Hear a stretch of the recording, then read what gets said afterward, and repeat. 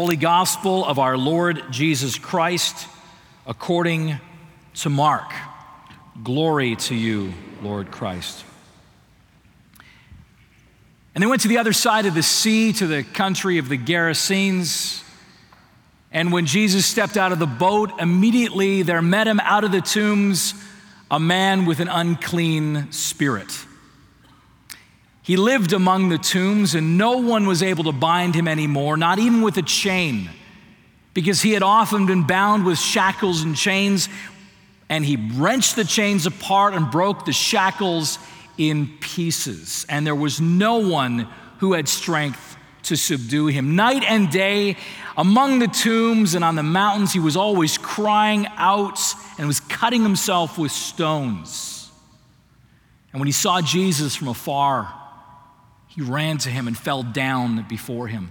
And crying out in a loud voice, said, "What have you to do with me, Jesus, Son of the Most High God? I adjure you by God, do not torment me."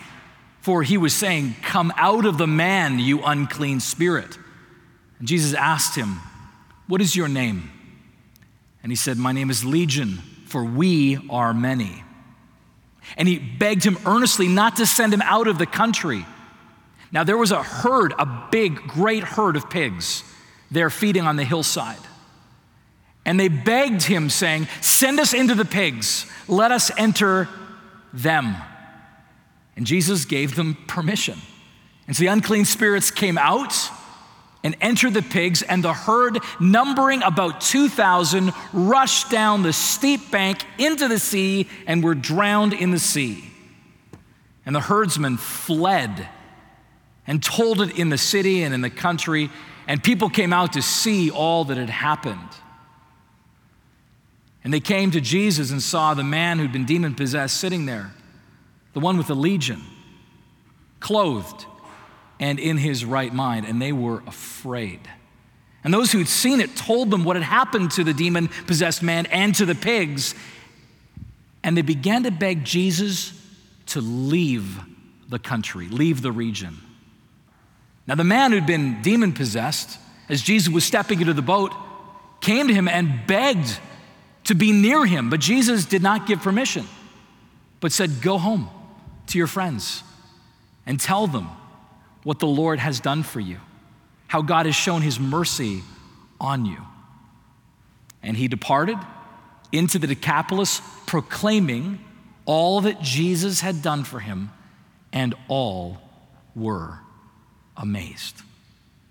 This is the gospel of the Lord. Praise to you, Lord Christ. Let us pray. Father, we believe that you inspired these words in the writing. We believe that these words not only had power for Mark's day, but they have power today if we will hear them. So we pray, Father, send your Holy Spirit now to open these words to us, perhaps as never before, that we would be changed more and more to be like Jesus. For we pray it in Jesus' name. Amen. I invite you to be seated. Who occupies your life? Who occupies your life? It's interesting, I didn't pick this text because Halloween is around the corner. I chose it long before, and I know Halloween is a couple weeks away. It is impossible to drive around Plano and probably most of Texas, or maybe even the United States, and not know that Halloween is coming. People have decorated their front yards. It's amazing. I mean, I know everything's bigger in Texas, but my word, you really know how to celebrate even Halloween. I can't wait for Christmas. I can't even begin to imagine. I live in Deerfield. I know that that's actually kind of a running joke, isn't it? It's amazing what happens at Christmas. Everything is bigger in Texas. But it's interesting, as much as we are so willing to decorate our front yards with ghosts and ghouls and have this Halloween celebration and give sugary snacks out to little ghouls and goblins as they come around, if you actually start talking about evil spirits, like we find in this text, people would say, no, thank you. Well, some would. Some, it seems, have an inordinate interest in evil spirits, and others don't even want to talk about them. I like C.S. Lewis in the Screwtape Letters, when he's introducing it, he writes this. He says, there are two equal and opposite errors into which we can fall into about the devils.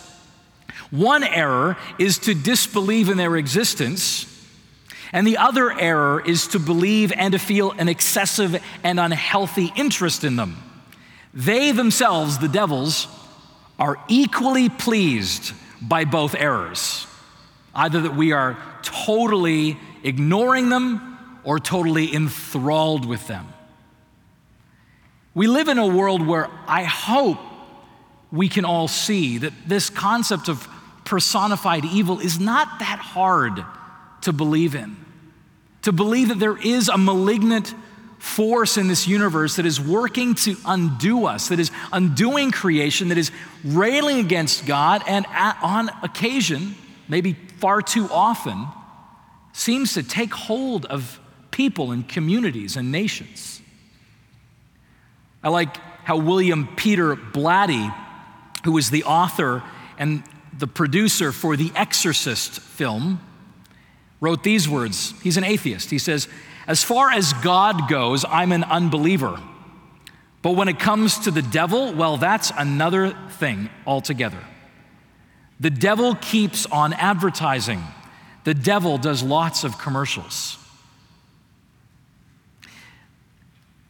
But friends, I don't think this text this morning, this at times confusing, maybe even scary text, I don't think it's really about explaining unclean spirits.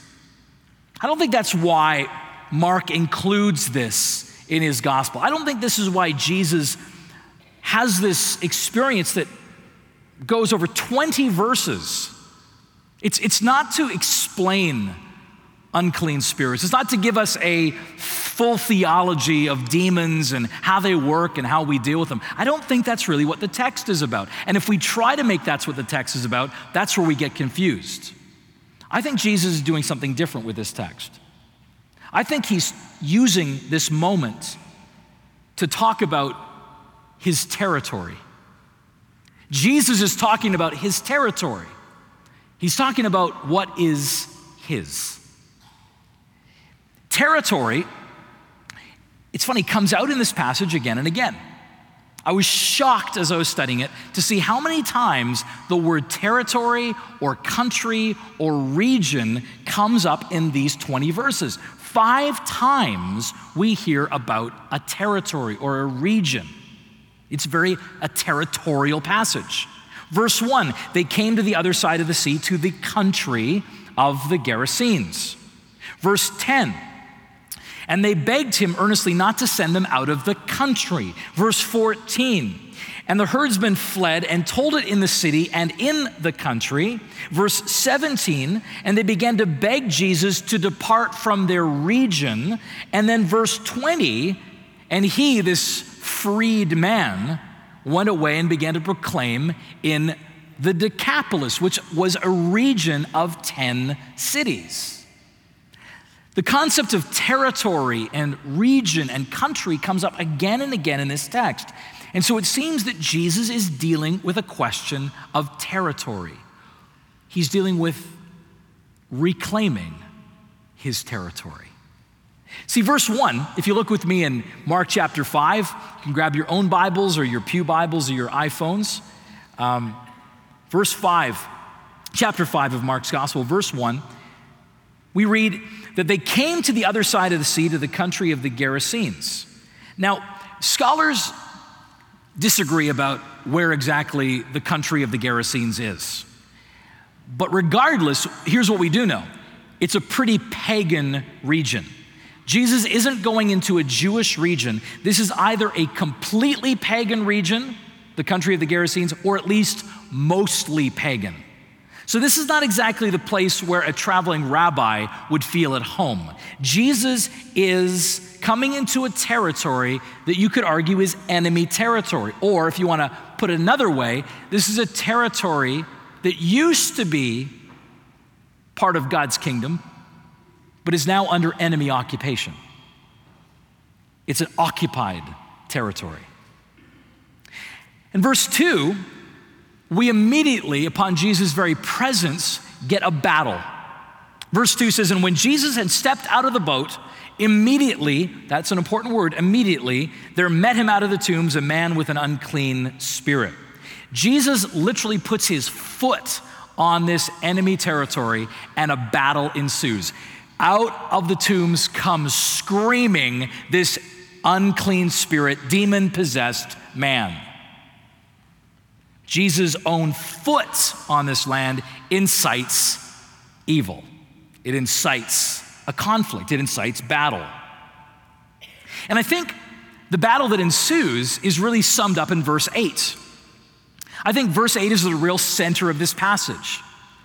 Verse 8, just before Jesus asks for the unclean spirit's name, verse 8, Mark writes, for he, that is Jesus, was saying to him, come out of the man, you unclean spirit. I think this is the heart of the battle. Come out of the man, you unclean spirit. Now this phrase, I think, is pregnant with meaning. Because when we realize that Jesus is speaking to the unclean spirit, the subject of the verse is the man. Come out of the man, you unclean spirit. It's the language of territory. You don't belong in the man. You don't belong here. He's not yours. He's mine. And we see that because the word man here, not to get into word studies, but the word is anthropos, where we get the word anthropology from, right? The study of humanity, the study of man. Come out of the anthropos, you unclean spirit. It's interesting, the word anthropos, if we're not careful, we can miss just how pregnant it is. Genesis chapter 1, verse 26. The word anthropos is the first word that's used, and this is in the Greek version of the Hebrew Bible, but in the Septuagint, the first word that is used to describe us, describe humanity, anthropos. Genesis 1:26. And God said, let us make anthropos, let us make man in our own image. And then verse 27 says, in the image of God, he created them, male and female, he created them. The point is that right at the beginning of creation, there is this creature called man. And this creature is God's creature. And this creature is a special creature because this creature will bear God's image, a unique role in creation. That this man and woman, humanity, will hold the stamp of God on us in such a way that we will declare to creation, there truly is a God. We are here to declare that there is a God.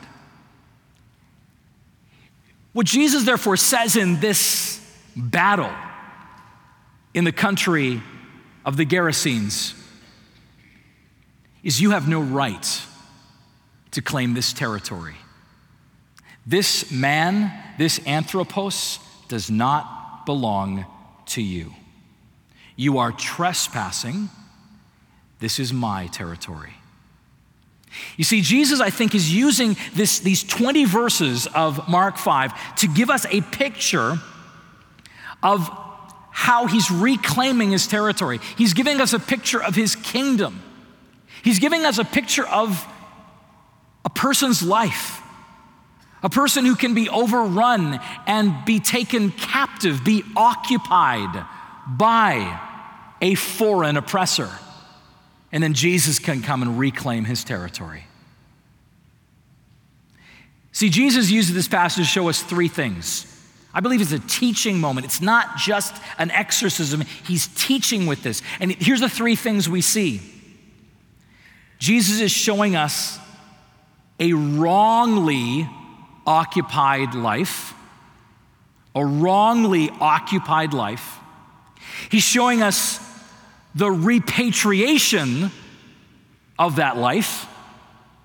And then he's showing us a rightly occupied life. The alliteration almost worked.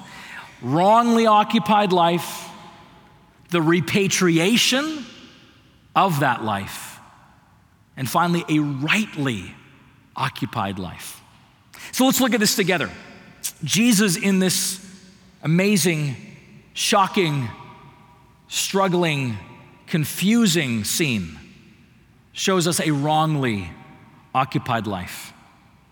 You see, what we see here in summary is that when a foreign invader, when the enemy comes and takes up residence in our lives, when the enemy comes and occupies our lives, our life deteriorates.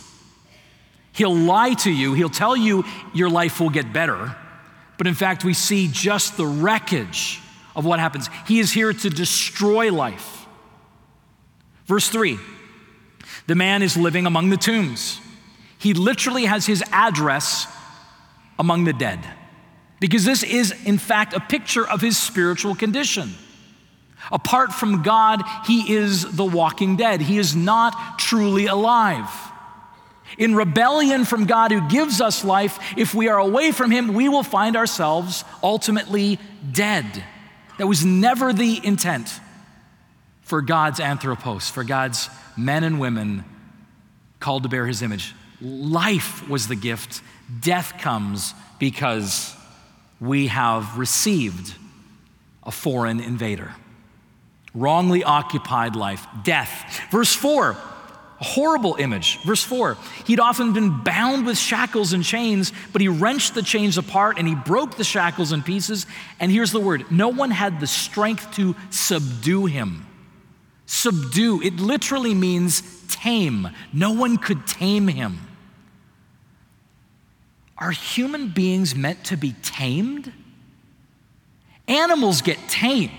Wild beasts need to be tamed. A human being needing to be tamed? This is a picture of absolute brokenness and corruption. And verse 5 sort of sums it up. Night and day among the tombs and on the mountains, he was always crying out and cutting himself with stones. This is a picture of a man in absolute torment. Let me just take a side note here to say that if this truly is a picture of a life without God, that we need to learn to have compassion, much more compassion, and much more care and heart for the lost. I'm speaking as one who was formerly lost. We need to have compassion to know what it is to have this tormented experience. I mean, not all of us know this. Some of us have been raised in the church. Like my wife, there's some of you who can say, I never knew a day in my life when the Lord was not in my life. And that's a beautiful picture of God's grace. Someone said to me today that that's a picture of being kissed into the kingdom. You know, you just always knew the Lord. But for some of us, I lived half my life as a non-believer. And though I could look good on the outside, the reality was inside I was in torment. I had all kinds of struggle, all kinds of pain, and we need to have compassion for those who are not in the kingdom. We need to care more about these tormented souls. We care far too little for the tormented souls that are in our workplace, that are in our neighborhood, that are in our schools. We care far too little. We need to care more because they are tormented. I know. I was there. Jesus is painting a picture of life without God. And you may say, really, Paul, tormented? Isn't that a bit much? I mean, I know some good, happy atheists. I know some non-believers who seem to be living a pretty good life. And again, it is the process, and in my own life, I knew the process of beginning to look to my interior life, not my externals, but my interior life, and say, what is really, when I'm alone, when I'm in the dark, when I look to the future, when I look at uncertainty, when I face disease and illness and struggle and challenge, what results? And it was torment. But it was well covered up. I like C.S. Lewis, who described his life before conversion. This could have been written by me, but he writes it much more beautifully. This is C.S. Lewis writing about his life before conversion. He says, I was a zoo of lusts, a bedlam of ambitions, a nursery of fears, a harem of fondled hatreds. My name was Legion.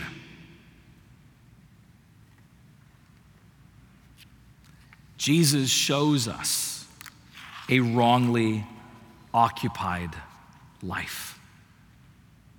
But thankfully, Jesus doesn't just show us that. He then shows us the repatriation of an occupied life. He shows us a redemption. He shows us how he brings this one who is occupied home. Verse 6. And when this man saw Jesus from afar, he ran and fell down before him. He comes and lays prostrate before Jesus. Jesus hasn't yet said a word. This man who could not be bound or tamed by chains or shackles or anyone else, at the mere presence of Jesus, falls down in submission. It's a perfect picture of submission. You know this picture. It's what your dog does when you come home and he's eaten something from the garbage. When I walk in the door of my house, I know instantly that he's done something wrong. He is flat on the floor. The tail is not wagging. He has fully indicated that he ate all of the Chick-fil-A on the counter. And what follows will be a tormenting experience for that dog. But this man is absolutely submitted to Jesus. He is in total submission. The demons are in total submission to Jesus. In verse 7, he admits that defeat vocally, and crying out with a loud voice, he said, "What have you to do with me, Jesus, Son of the Most High God? I adjure you by God, do not torment me." He knows who Jesus is, and he goes even further. He says, "Okay, I know who you are. Swear to your father you won't hurt me." I mean, do you hear that? The demons say to Jesus, "Swear by your father's name that you won't hurt me." I mean, this is totally, him tapping out. This is a total act of submission. I'm crying uncle here, you got me. And this is a note we need to just grab here for a second, because it's impossible for us to look at a passage like this and not have some, not just confusion, but fears arise. We can experience that in our lives. We can say, well, if there really are all these devils and demons out there, as the Bible seems to indicate, then do I need to worry? And again, as C.S. Lewis said earlier, it's an issue of either completely ignoring them, that's a problem, nor being obsessed by them. Don't take the devil lightly. Do not take the devil lightly. Pray against him, but that's the point. Pray against him. You need not fear. He is a beaten foe. Jesus dealt the final blow to him on the cross. He is not all-powerful. He'd like to lie to you and make you think he is. All we need to do is pray. Speak the name of this one who makes demons fall in submission before him. Speak his name. Speak in his name and watch the devil flee. As James 4 says, resist the devil and he will flee from you. My children, every night before bed, pray that prayer from Compline, from Night Prayers for Anglicans in the prayer book. And one of the most beautiful prayers in there, visit, we beseech thee, O Lord, this place, and drive from it all snares of the enemy. They pray that every night. And in doing so, that's not, kind of a boogeyman prayer. That's not making them scared. No, that is discipling a child to know that as terrors and fears come your way, what do? You talk to Jesus about it. And you say, "Oh Lord, drive from this place all snares of the enemy." Be discipled. Be at prayer. Resist the devil and he will flee from you. So Jesus clearly is in the control seat here. Jesus is clearly powerful, all powerful. But what follows is confusing. I don't know about you. Does this confuse you? As I was working on this passage, I was so confused by why Jesus begins to, it seems, negotiate with this legion of demons. They start talking about should we go into the pigs? Can we go into the pigs? And I think, Jesus, why are you even talking to the demon? Why don't, like other places in Scripture, you just say, get out, and he gets out? Why does Jesus have this exchange with him? Why is he dealing with pigs and all of this? It's so confusing. It's confusing if he has all the power. Well, maybe Jesus is trying to avoid a violent exorcism that would do harm to this man. I mean, most of the other exorcism moments, it seems, are sort of single demons, maybe a few demons, but not a legion of demons. Verse 7, Jesus says, "What is your name?" And he replied, "My name is Legion, for we are many." And a legion in the Roman army was 6,000 soldiers. 6,000 soldiers. We are legion. Now you might say, is he exaggerating? The devils like to exaggerate a bit. Well, he can't be exaggerating too much, because in but a couple of verses, when they are cast into the pigs, it's a herd of 2,000 pigs to take on these unclean spirits. This man truly has a legion of demons in him. And is Jesus, being the caring, all-knowing, loving Son of God that he is, saying, I'm not going to cast it all out like that, because that might kill the man? Emotionally, spiritually, physically, maybe that's why. I don't know. Maybe Jesus is using this to teach, using this to say, part of the process of having your life repatriated by God on a regular basis is actually naming the problems, the sins, the brokenness in your life. In some ways, when Jesus says, "What is your name?" he's trying to identify the problem. In our own lives, it is important as we pray, as we journal, as we lay out our confessions before God every day, that we maybe take time to list the things that are getting hold of us. What is getting a hold of you? What is occupying your life? And when you start writing those down, you begin saying them out loud, you take the power away from these unnamed sins and bits of brokenness in your life. You name it. And as you give it a name, suddenly you say, this doesn't have as much power over me. I'm able to identify my problem is fill in the blank.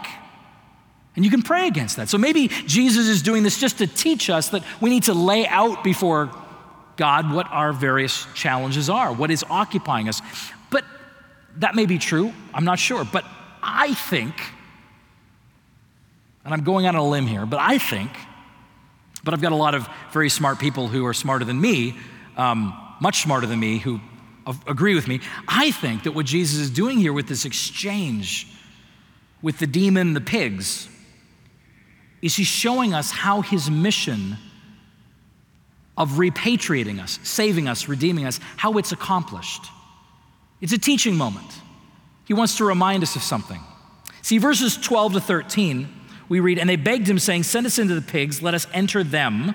So he gave them permission, and the unclean spirits came out and entered the pigs, and the herd, numbering about 2,000, rushed down the steep bank into the seas and were drowned in the sea." Maybe Jesus is trying to remind us that all that's wrong in us, when he's going to come and redeem us, when he's going to repatriate, when he's going to come into your life and say, "You're mine, you're my territory, I'm taking you back." But there's brokenness in us, there's stuff in us, there's stuff that has occupied us, that Jesus is reminding us, remember, that stuff has to go somewhere. I don't just snap my fingers and it's gone. It has to go somewhere. I'm going to take what's wrong in you and I'm going to put it somewhere. I'm going to take all your uncleanliness and put it elsewhere so that you can be clean. I'm going to take that which is occupying you and put it elsewhere. And he puts it in pigs. And the pigs die. I don't think the demons saw it coming. I think the demons thought, this is going to be okay. We'll still live in the country. But the demons are put to death in the pigs. Partly what Jesus is doing is foreshadowing, I think, Revelation chapter 20, verse 10. I think he's showing to us what's going to happen in the end. It's interesting that in Revelation 20, verse 10, that throne of judgment scene, he says this about Satan and his minions. And the devil and all who would deceive them were thrown into the lake of fire and sulfur where the beast and the false prophet were, and they were tormented day and night forever and ever. It's interesting in Revelation 20 that at the end, Jesus tells us that the devil and his minions will be thrown into a lake, again, a lake, but a lake of fire, and they'll be tormented. Those who have tormented others will now be tormented. They'll have the tormentation in the right place. Is tormentation a word en français? But the point here is the evil, the brokenness has to go somewhere. And as it goes somewhere, a sacrifice needs to be made. It's a strange place. That's why this is a confusing story, that it's a bunch of pigs that goes into, but the pigs are sacrificed for the sake of this man. The man's evil is taken from him and put into pigs who are laid down to sacrifice. And if for some reason you're thinking to yourself, oh, the poor piggies, oh, the poor piggies, how could Jesus do this to Babe and Wilbur? I think we're missing the point. You see, the temple sacrificial system believed that that which was wrong within us had to go somewhere. And that is why the sacrificial system existed, so that we could have transferred out of us our sin and brokenness, and it could go into an animal. And as that animal died, it bore the consequences of my sin and my brokenness. And so Jesus here, with the demons coming out and going to pigs, is teaching us. He's saying, remember, we're in chapter 5 of Mark's gospel, but chapter 14 and 15 and 16 are coming, where Jesus himself is going to take all that is unclean within the world, all that is broken within you, as he reclaims you, his territory. He will take all of the occupying forces, all of the evil, and will take it into himself, and he will drown in a death of blood. And as he does so, as he dies, bearing all that uncleanliness of yours and mine, we will be repatriated. We will be redeemed. And this all happened. This happened 2,000 years ago. Jesus bore our sins. Peter, who was there that day watching these pigs drown, could then later write these words in 1 Peter chapter 2. 1 Peter chapter 2, where he says of Jesus, he says, he himself, that is, Jesus bore our sins in his body on the tree, that we might die to sin and live to righteousness. By his wounds you have been healed. For you were straying like sheep, but have now returned to the shepherd and overseer of your souls. You were lost, but are now found. You were occupied territory, but he has reclaimed you. You were lost, but now again, you are his, because of his sacrifice. Jesus shows us a wrongly occupied life, and he shows us the repatriating of an occupied life. And finally, quickly in closing, he shows us a rightly occupied life. See, the occupation isn't over, it's just rightly occupied. We're rightly occupied by Jesus. Verse 15, there he is sitting there, dressed, in his right mind. He looks like an anthropos again. He looks like a man again, not a beast. But verses 18 and 19, I love this. Jesus, he wants to be with Jesus. The townspeople are kicking him out, Jesus out. He wants to be with Jesus. And Jesus says, no, go home to your friends and tell them how much the Lord has done for you and how he has had mercy on you. And he's sent on mission. Go and tell everybody about this. And you know what I love about that? Verse 20, he went away and began to proclaim in the Decapolis, which means the 10 cities, it's a huge region, how much Jesus had done for him, and everyone marveled. You see, what's amazing is now this man is rightly occupied versus being wrongly occupied. What do I mean? Well, when he was wrongly occupied, who was speaking out of him? The unclean spirits. I mean, throughout this passage, this man has been speaking out with the words of unclean spirits. What happens at the end? When he's rightly occupied, who speaks out of him now? Jesus. He's speaking about Jesus. He's taking Jesus' story and speaking it into the world. You see, Jesus is preparing this man for Acts chapter 2, where the Holy Spirit will descend and will fill all the believers that we could actually have the words of Jesus, the life of Jesus. We could be an occupied people by Jesus and his Spirit. And if you think I'm getting excited, do you hear what an incredible compliment this is to you and to me and to all of humanity, to all anthropos? It's an incredible compliment that you are his and that no one has right to dwell in you but God himself. If you ever are going through your life saying, maybe I deserve this occupation, maybe this is the end, I'm occupied by a unclean spirit, I'm oppressed by an unclean spirit, and you don't even need to be thinking in terms of demons, you just need to say, I'm feeling oppressed by sin and by a wrong kind of life, and you can say, well, I guess that's just it for me. Here again, Jesus says, come out of the man, you unclean spirit. No one has rights over you. No one has the right to occupy you but God himself. That is how amazing, fearfully and wonderfully you've been made.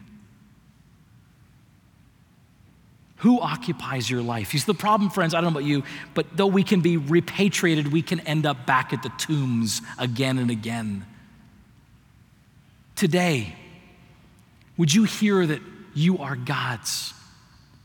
He owns you as his territory. And if there's an occupying force or presence or sin in your life, he is repatriating you. He is in the process of doing it right here, right now. Pray to him.